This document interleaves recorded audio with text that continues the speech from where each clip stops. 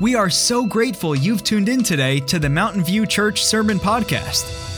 Wherever you find yourself, whatever you believe, our prayer is that the next 30 to 40 minutes adds value to your life and leads you closer to God.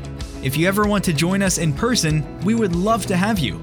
For current worship times, location, and other ministry options, check out mtviewchurch.net. And now, let's dive into this week's teaching. So we started a new series last week, simply called The Way. And the impulse for this series just came from me realizing how much easier it is to wear the label of Christian without following the way of Christ. It's become way too easy to do that, I think. And that would have been totally foreign in the first century, right? We talked about this last week, because in the first century, it was backwards. In the first century, Christian was a term that outsiders used to talk about the followers of Jesus. Followers of Jesus themselves simply referred to themselves as the way. And I think it was because of something Jesus himself said, right? John 14, verse 6, maybe this is scripture you've heard. A lot of us maybe have memorized this. If not, it would be a really good one to memorize one of these days. But John 14, 6, Jesus tells his disciples, I am the way. And then he says, I am the way, the truth, and the life. No one comes to the Father except through me. And so the disciples of Jesus picked up on that term. And we looked last week at all the different places where the way shows up in the New Testament. And what we're doing in this series is trying to answer the question, what is the way? Like, what does that mean? And how does one get on the way to begin with? And then how do you stay on it? Like, what's required of you if you are going to be followers of the way of Jesus? And sometimes I think we make it more difficult than it needs to be. You know, I really do. We try to explain it in ways that's like, I don't really get it. And so we've boiled it down to really 3 steps. And the first of which is to follow. We talked about last week. This is what the message was all about. If you missed it, you can go on our website or jump on one of the podcasts and listen to that, which, by the way, is now available on Spotify. Apparently that's a thing. All you non-Apple people have been mad at me for 5 years because it's only been on Apple Podcasts. We are catching up with the times. We are now on Spotify, so you can check it out on there too. But what does follow mean, right? Last week was all about follow. What does following Jesus mean? Well, we know that the New Testament wasn't really originally written in English, right? The New Testament was written in Greek. And the Greek word translated as follow is this word akalutheo, which literally just without, not in a religious context, but just the word itself just means to accompany on a journey or to walk with someone. It's a really simple term. And this is exactly what being a follower of Jesus means. It's to walk the journey of life with Jesus. It's to want to imitate him. It's to learn from him. It's to see the world the way that he sees the world. And to follow his lead and not your own. That's what follow means. That's the most basic way of putting it. In fact, walking is one of the primary verbs used throughout Scripture to describe a relationship with God. If you think back to the very beginning of the Bible, Genesis talks about how God would walk in the garden looking for his children. And then in Deuteronomy, God tells Moses, you must walk the precise path that the Lord your God indicates for you so that you will live and so that things will go well for you. Right? There's a path and you've got to walk the right path, right? Psalm 86 verse 11, it says, teach me your way, Lord, so that I can walk in your truth. God, teach me your way so that I can walk in it. Right? This is way back in Psalms. And then in the New Testament, there's tons of passages talk about walking in the light. Talks about walking in the newness of life. Revelation, the last book of the Bible, says that those who stay faithful to Jesus will be clothed in white and walk with him. So from Genesis to Revelation, the whole Bible, this theme of walking a path with God. Okay, so following Jesus, the first thing I want us to just take away from that is following Jesus is an active thing. It's a verb. It's an everyday, like, how can I get closer to Jesus? Or how can I obey him? How can I live with him and learn from him? So that's the first step, to decide to want to follow him, okay? And then you come to step 2. This is the one we're going to kind of camp out and talk about today. Step 2 of the way is believe. So first step, follow. Second step, believe. See, Jesus, we talked about this last week, he didn't give the disciples a lot of directions up front. You know, like he didn't lay out, like here's all of the things you have to sign up for if you're going to enlist and be one of my followers. Here's all the things you need to change in your life and you need to get right. Here's all of the list of all of the things that you need to sign off on if you want to be my follower. But you know, a funny thing happened, that along the way, they came to believe. And I don't know when it happened for each one of the disciples. I don't know exactly when they would say, yep, this is the moment that I became to believe. Not just in Jesus' teachings, okay? Not just that he was a great teacher, and they didn't just come to believe in his ethics, like his moral code, his do's and don'ts, or any of those things. As the disciples followed Jesus, they came to believe that he really was who he said he was. That's the belief that mattered. And out of that flows all kinds of other beliefs. And so one of my favorite scenes is in John chapter 6, right? If you have a Bible, open up to John chapter 6. If you're on the Bible app, you can get there pretty quickly. It's also in the events as usual. You can follow along with all this there in the Bible app. But John chapter 6, fourth book in your New Testament, Jesus is walking with his disciples, one of whom was John. And John describes himself as the one whom Jesus loved, which feels kind of arrogant to me. Like he's writing the Bible, he's writing the book, and he's like, how should I describe myself so that 1,000 years from now people talk about me in church? Oh, I know. I'll call myself the one whom Jesus loved. Just a little cocky, I think, personally. But, they had a special relationship because John is the one who, when Jesus is dying on the cross, John is the one who Jesus looks down on and says, hey, John, I want you to take care of my mom for me. Can you imagine the trust Jesus must have had in John to say that? So there was clearly a special relationship, right, between John and Jesus.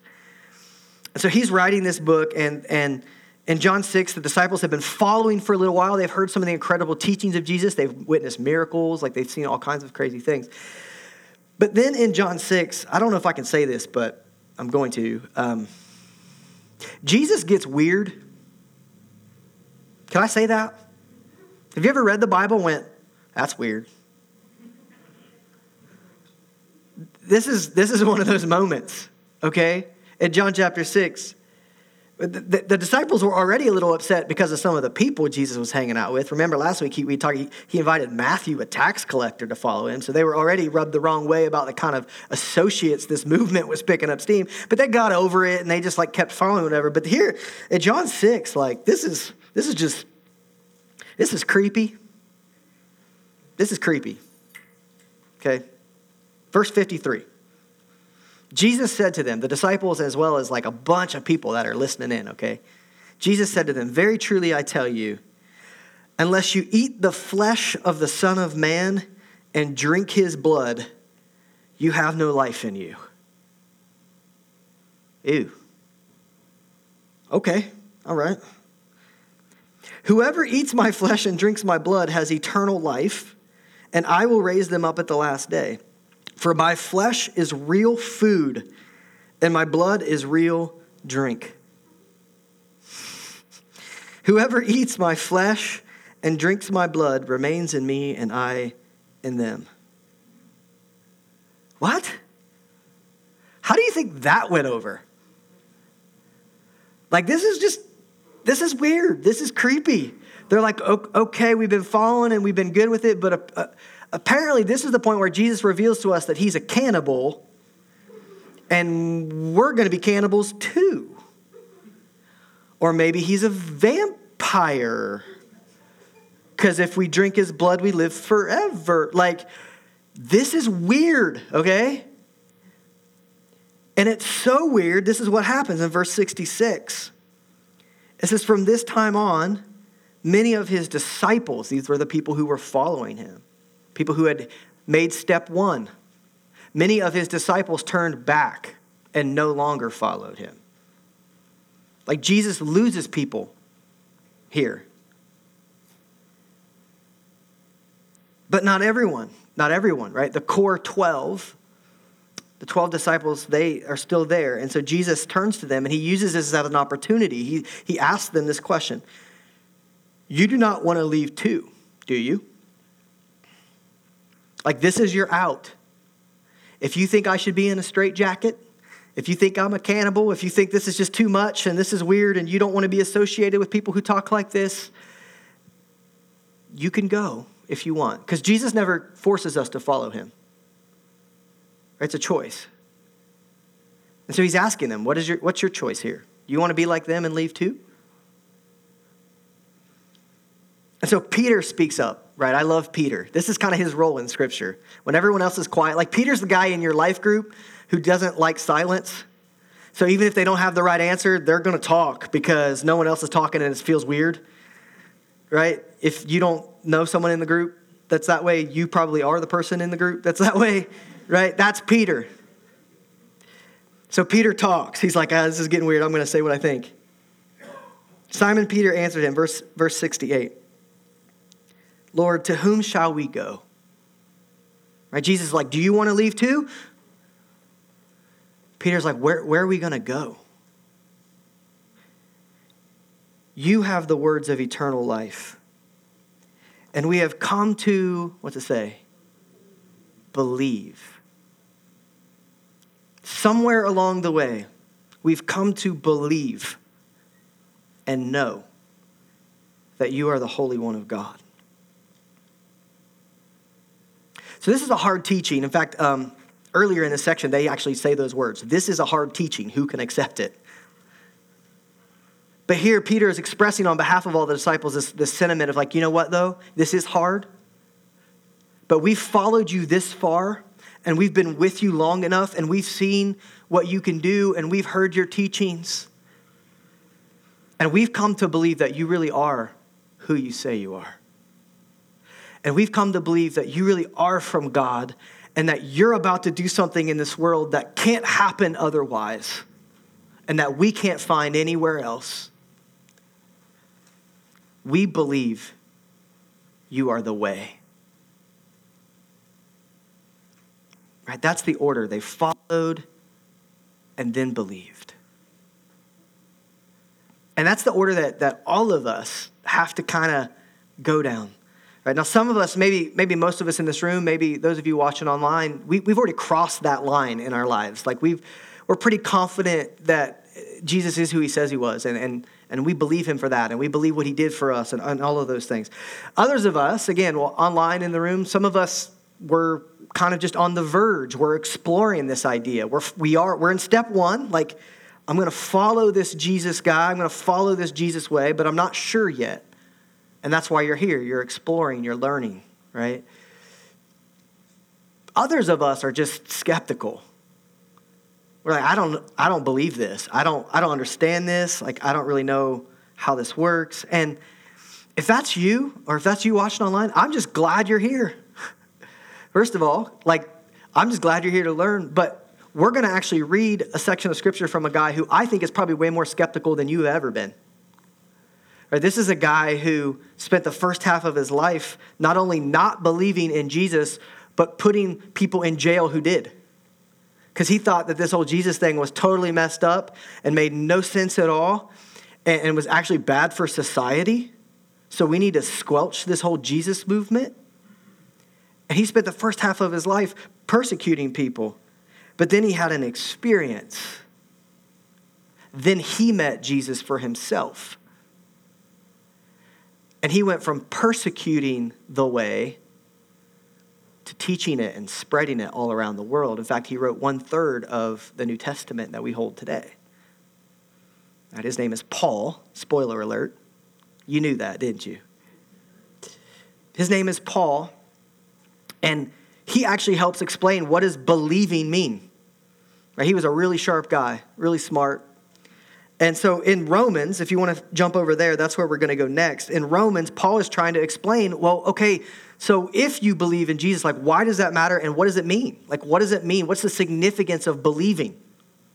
And Romans is this really like dense theological treatise on faith in Jesus.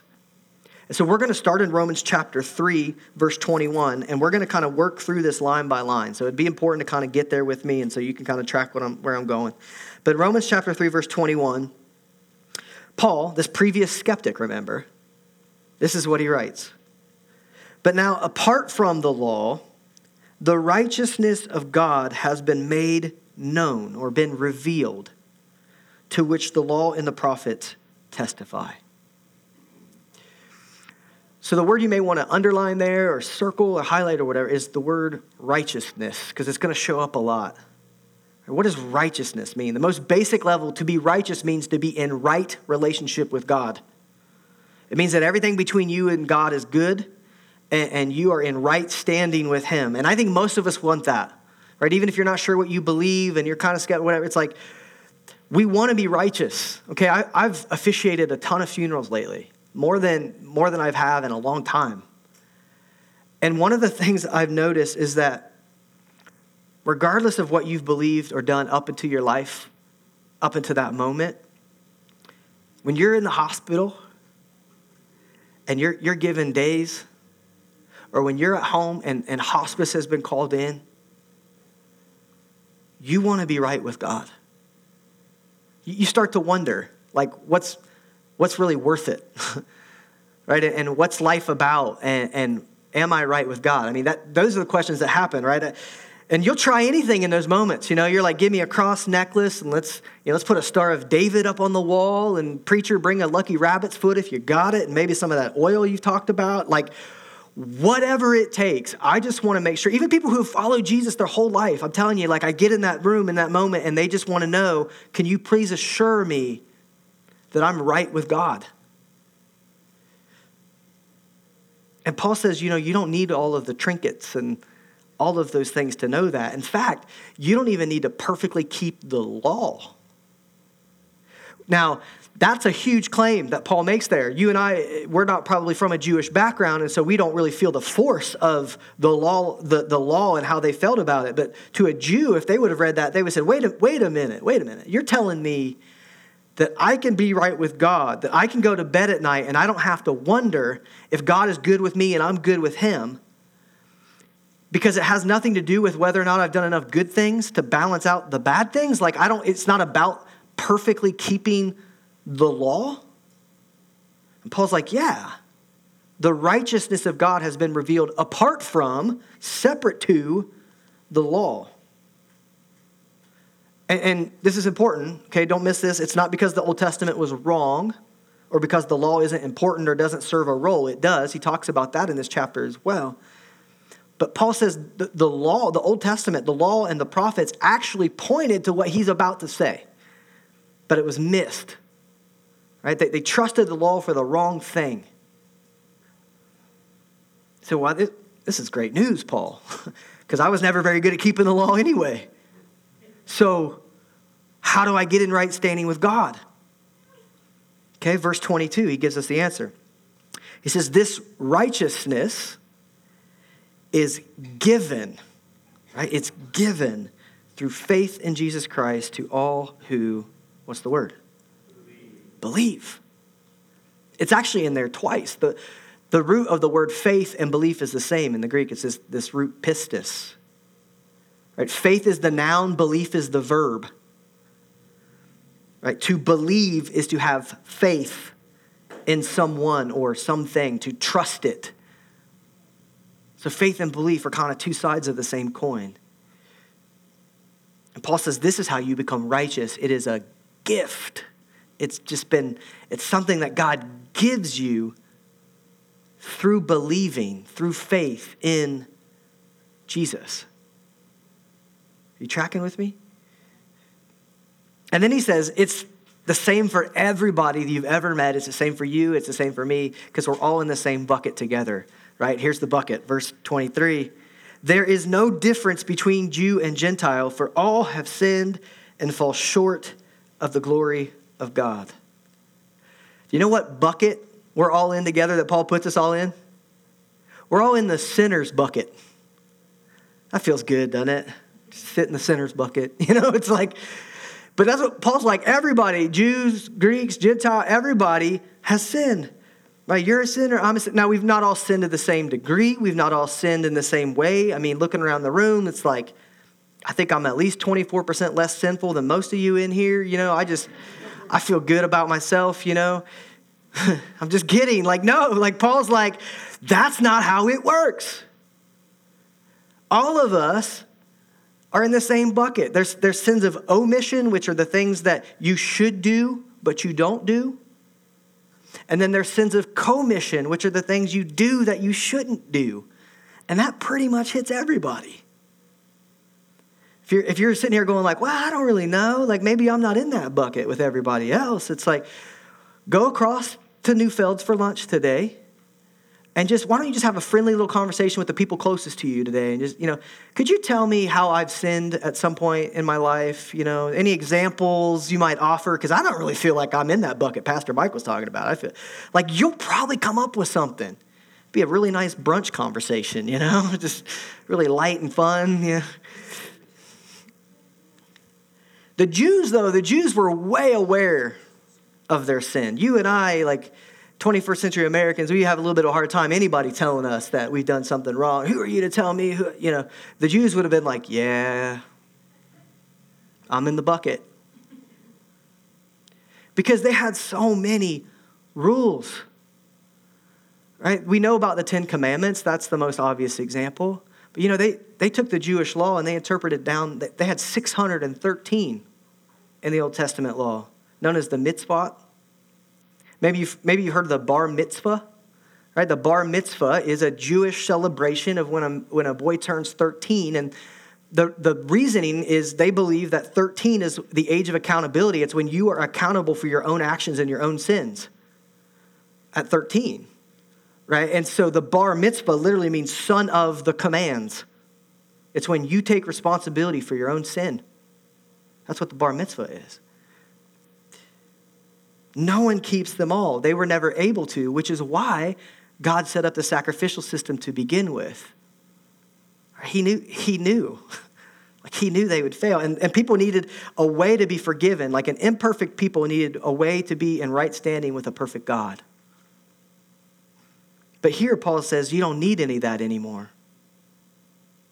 Because another sacrifice has been given for you. Right? How do you have a right standing with God? Paul says it's not going to happen by trying to perfectly keep the law or trying to outweigh, well, I've done more good things than bad things, or I'm better than that person, so, you got to let me in here, God. Here's how Paul says it happens. Again, all have sinned and fall short of the glory of God, and all are justified freely. That's a beautiful word. Freely by his grace through the redemption that came by Christ Jesus.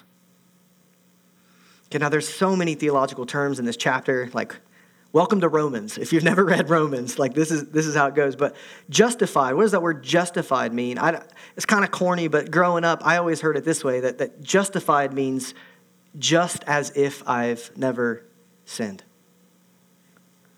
Right? That in God's eyes, I have been made right with him, and I am not guilty, and it is just as if I've never sinned. And how do you get there? This is the best part. Paul just says, it's free. Here. God's like, here, take this, please. This is for you. You just have to receive it. You just have to say, thank you. Now, we don't trust the word free, do we? I don't trust the word free. Anybody else have free, there's strings attached with free stuff? I grew up, my dad, he was a police officer, and we weren't particularly close, but he always had these moments where he thought, life lessons with dad.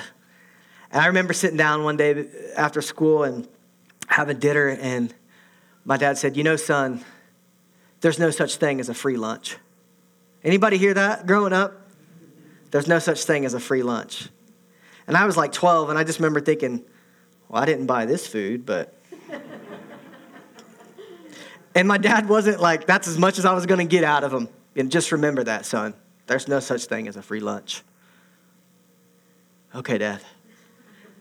So then I get to college. I went to Indiana Wesleyan University, and I'm in college, and I'm taking an economics class from our Croatian professor. And, he gets up there, and he is just drilling us. It was like a mantra. We began every class with, there's no such thing as a free lunch. And when a guy named Dr. Ivan Pongrasic says it to you, you're like, oh, that's true.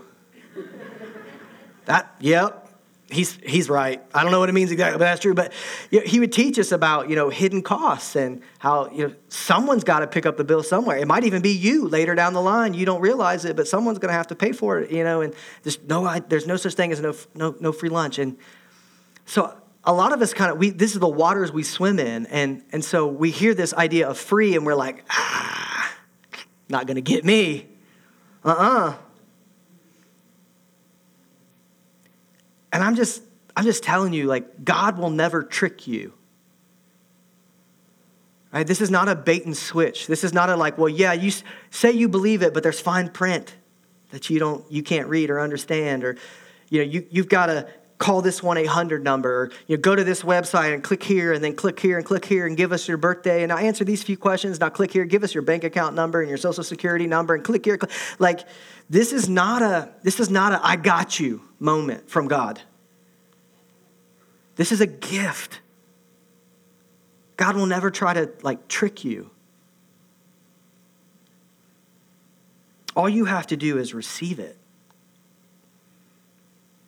And here's how the gift was made available to you. See, verse 25, God presented Christ as a sacrifice of atonement through the shedding of his blood to be received by faith. See, maybe my dad's right. Because it's free to you and me, but it wasn't free to God. And it wasn't free to Jesus. He paid for it. The gift is free to you and me because he shed his blood. But there comes a point along the way where you have to go, okay, I think I get this now. I've been tracking with Jesus, and I may not fully understand it, but I believe it. I believe this. That God sent Jesus to do for me what I could not do for myself. And that's to put me in right standing with God himself. And I'm going to receive it by faith, right? By belief. Now you say, well, wait, isn't there more to Christianity? Like, isn't there things that we do and don't do? And isn't there rules and all this stuff? And yes, there are. But we get the order backwards, right? We're like, well, here's the stuff. Like, follow all of these rules. And now you're in. And Jesus is like, no, listen, there are expectations to how someone who follows me and truly believes that I am who I am and that I gave my life for them, that there will be a way that you'll want to live if you really believe that. But the order matters. It's follow, then believe, then you'll want to obey. So the band's going to come up. We're going to close with a final song today and take communion. If you didn't get communion on the way in, there should still be some more out there in the trays. But as I said earlier, I've been doing a lot of funerals lately. And the last funeral, the family asked me to share from a passage in 2 Corinthians chapter 5, verse 21. And this is what the passage says. God made him, Jesus, who had no sin, to be sin for us, so that in him we might become the righteousness of God. So to oversimplify, and it's an oversimplification, God took Jesus' goodness and applied it to your badness. And then he took Jesus' righteousness and he applied it to your unrighteousness. And because of that, you can be in right standing with him.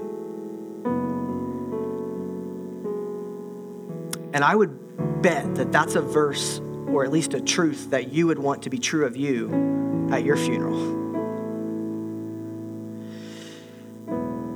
Or when you come to the end of your life, you're not going to care about how much money you made or what kind of house you live in or what title you have at work or how many states you got to visit or countries you got to fly to or how many of your wildest dreams you got to check off your bucket list. I mean, all that stuff's important. Nothing wrong with that stuff.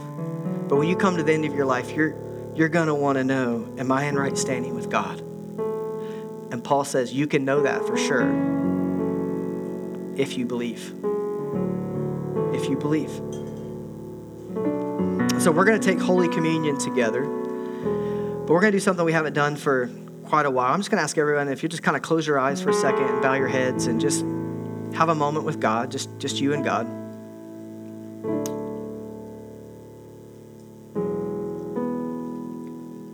You know, communion is what Jesus was alluding to in John chapter 6. There's no way the disciples would have known that. It's kind of one of those things that you and I, we get to read back and go, oh, this is what he's talking about. But communion, you know, we take the bread that represents the body of Jesus and the juice, which represents the blood of Jesus, and we symbolically feast on him. We receive his life. We receive his grace and his thanksgiving and his grace, and we say thank you. Right? And we remember what he gave up on our behalf, and we give praise and thanks for that. That's what we do when we take communion. So communion is an act for believers. It's something that if you're not a believer yet, like you're not sure where you're at, you're still skeptical or whatever, don't take communion. No one's going to judge you. No one's going to walk through and say, hey, you can't come back here. No one's going to say a word to you. No one's going to know. But this is for believers.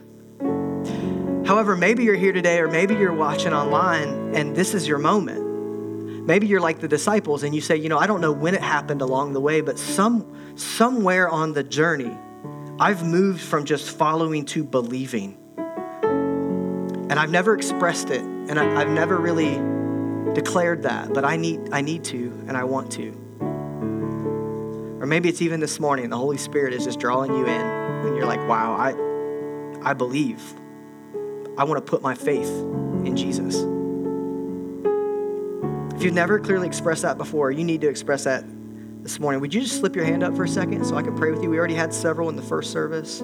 Yeah, thank you. Anybody else? Just say, man, I need to put my faith in Jesus. I don't know if I've ever declared that, but I need to. Anybody? Thank you.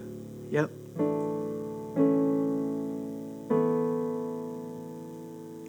God, you know right where we're at with you.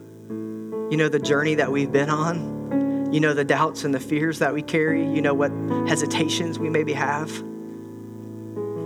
And you love us. And you beckon us to continue to follow and to just draw closer and closer. But for every one of us, there's this moment before you, God, where we just have to kind of say, where is my faith? Because if it's not in you, it's in ourselves, or if it's in some philosophy of life, or it's in some way of living. Like everybody puts their faith in something. But you are the way, the truth, and the life. And at some point we have to say, I'm going to put my faith there, and I'm going to follow and believe in Jesus. So I thank you for those who have taken that step today, those in first service and in this God, maybe even people watching online.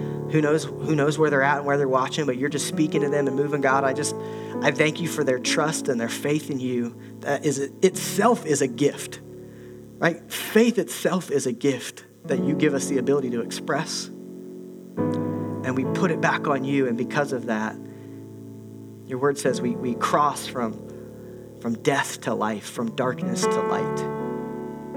So we give you praise this morning for those who have taken that step. Help us to continue to follow. Help us to continue to trust. We pray this in your son's name. Amen. Well, the band's going to play this final song. At any point, feel free to take communion if you're a believer in Christ. And just, this is again where we feast on what Jesus has done for us. And we say thanks. So you could stand if you want when you're ready. You could stay seated, whatever you want. Just be obedient to how he's leading you today.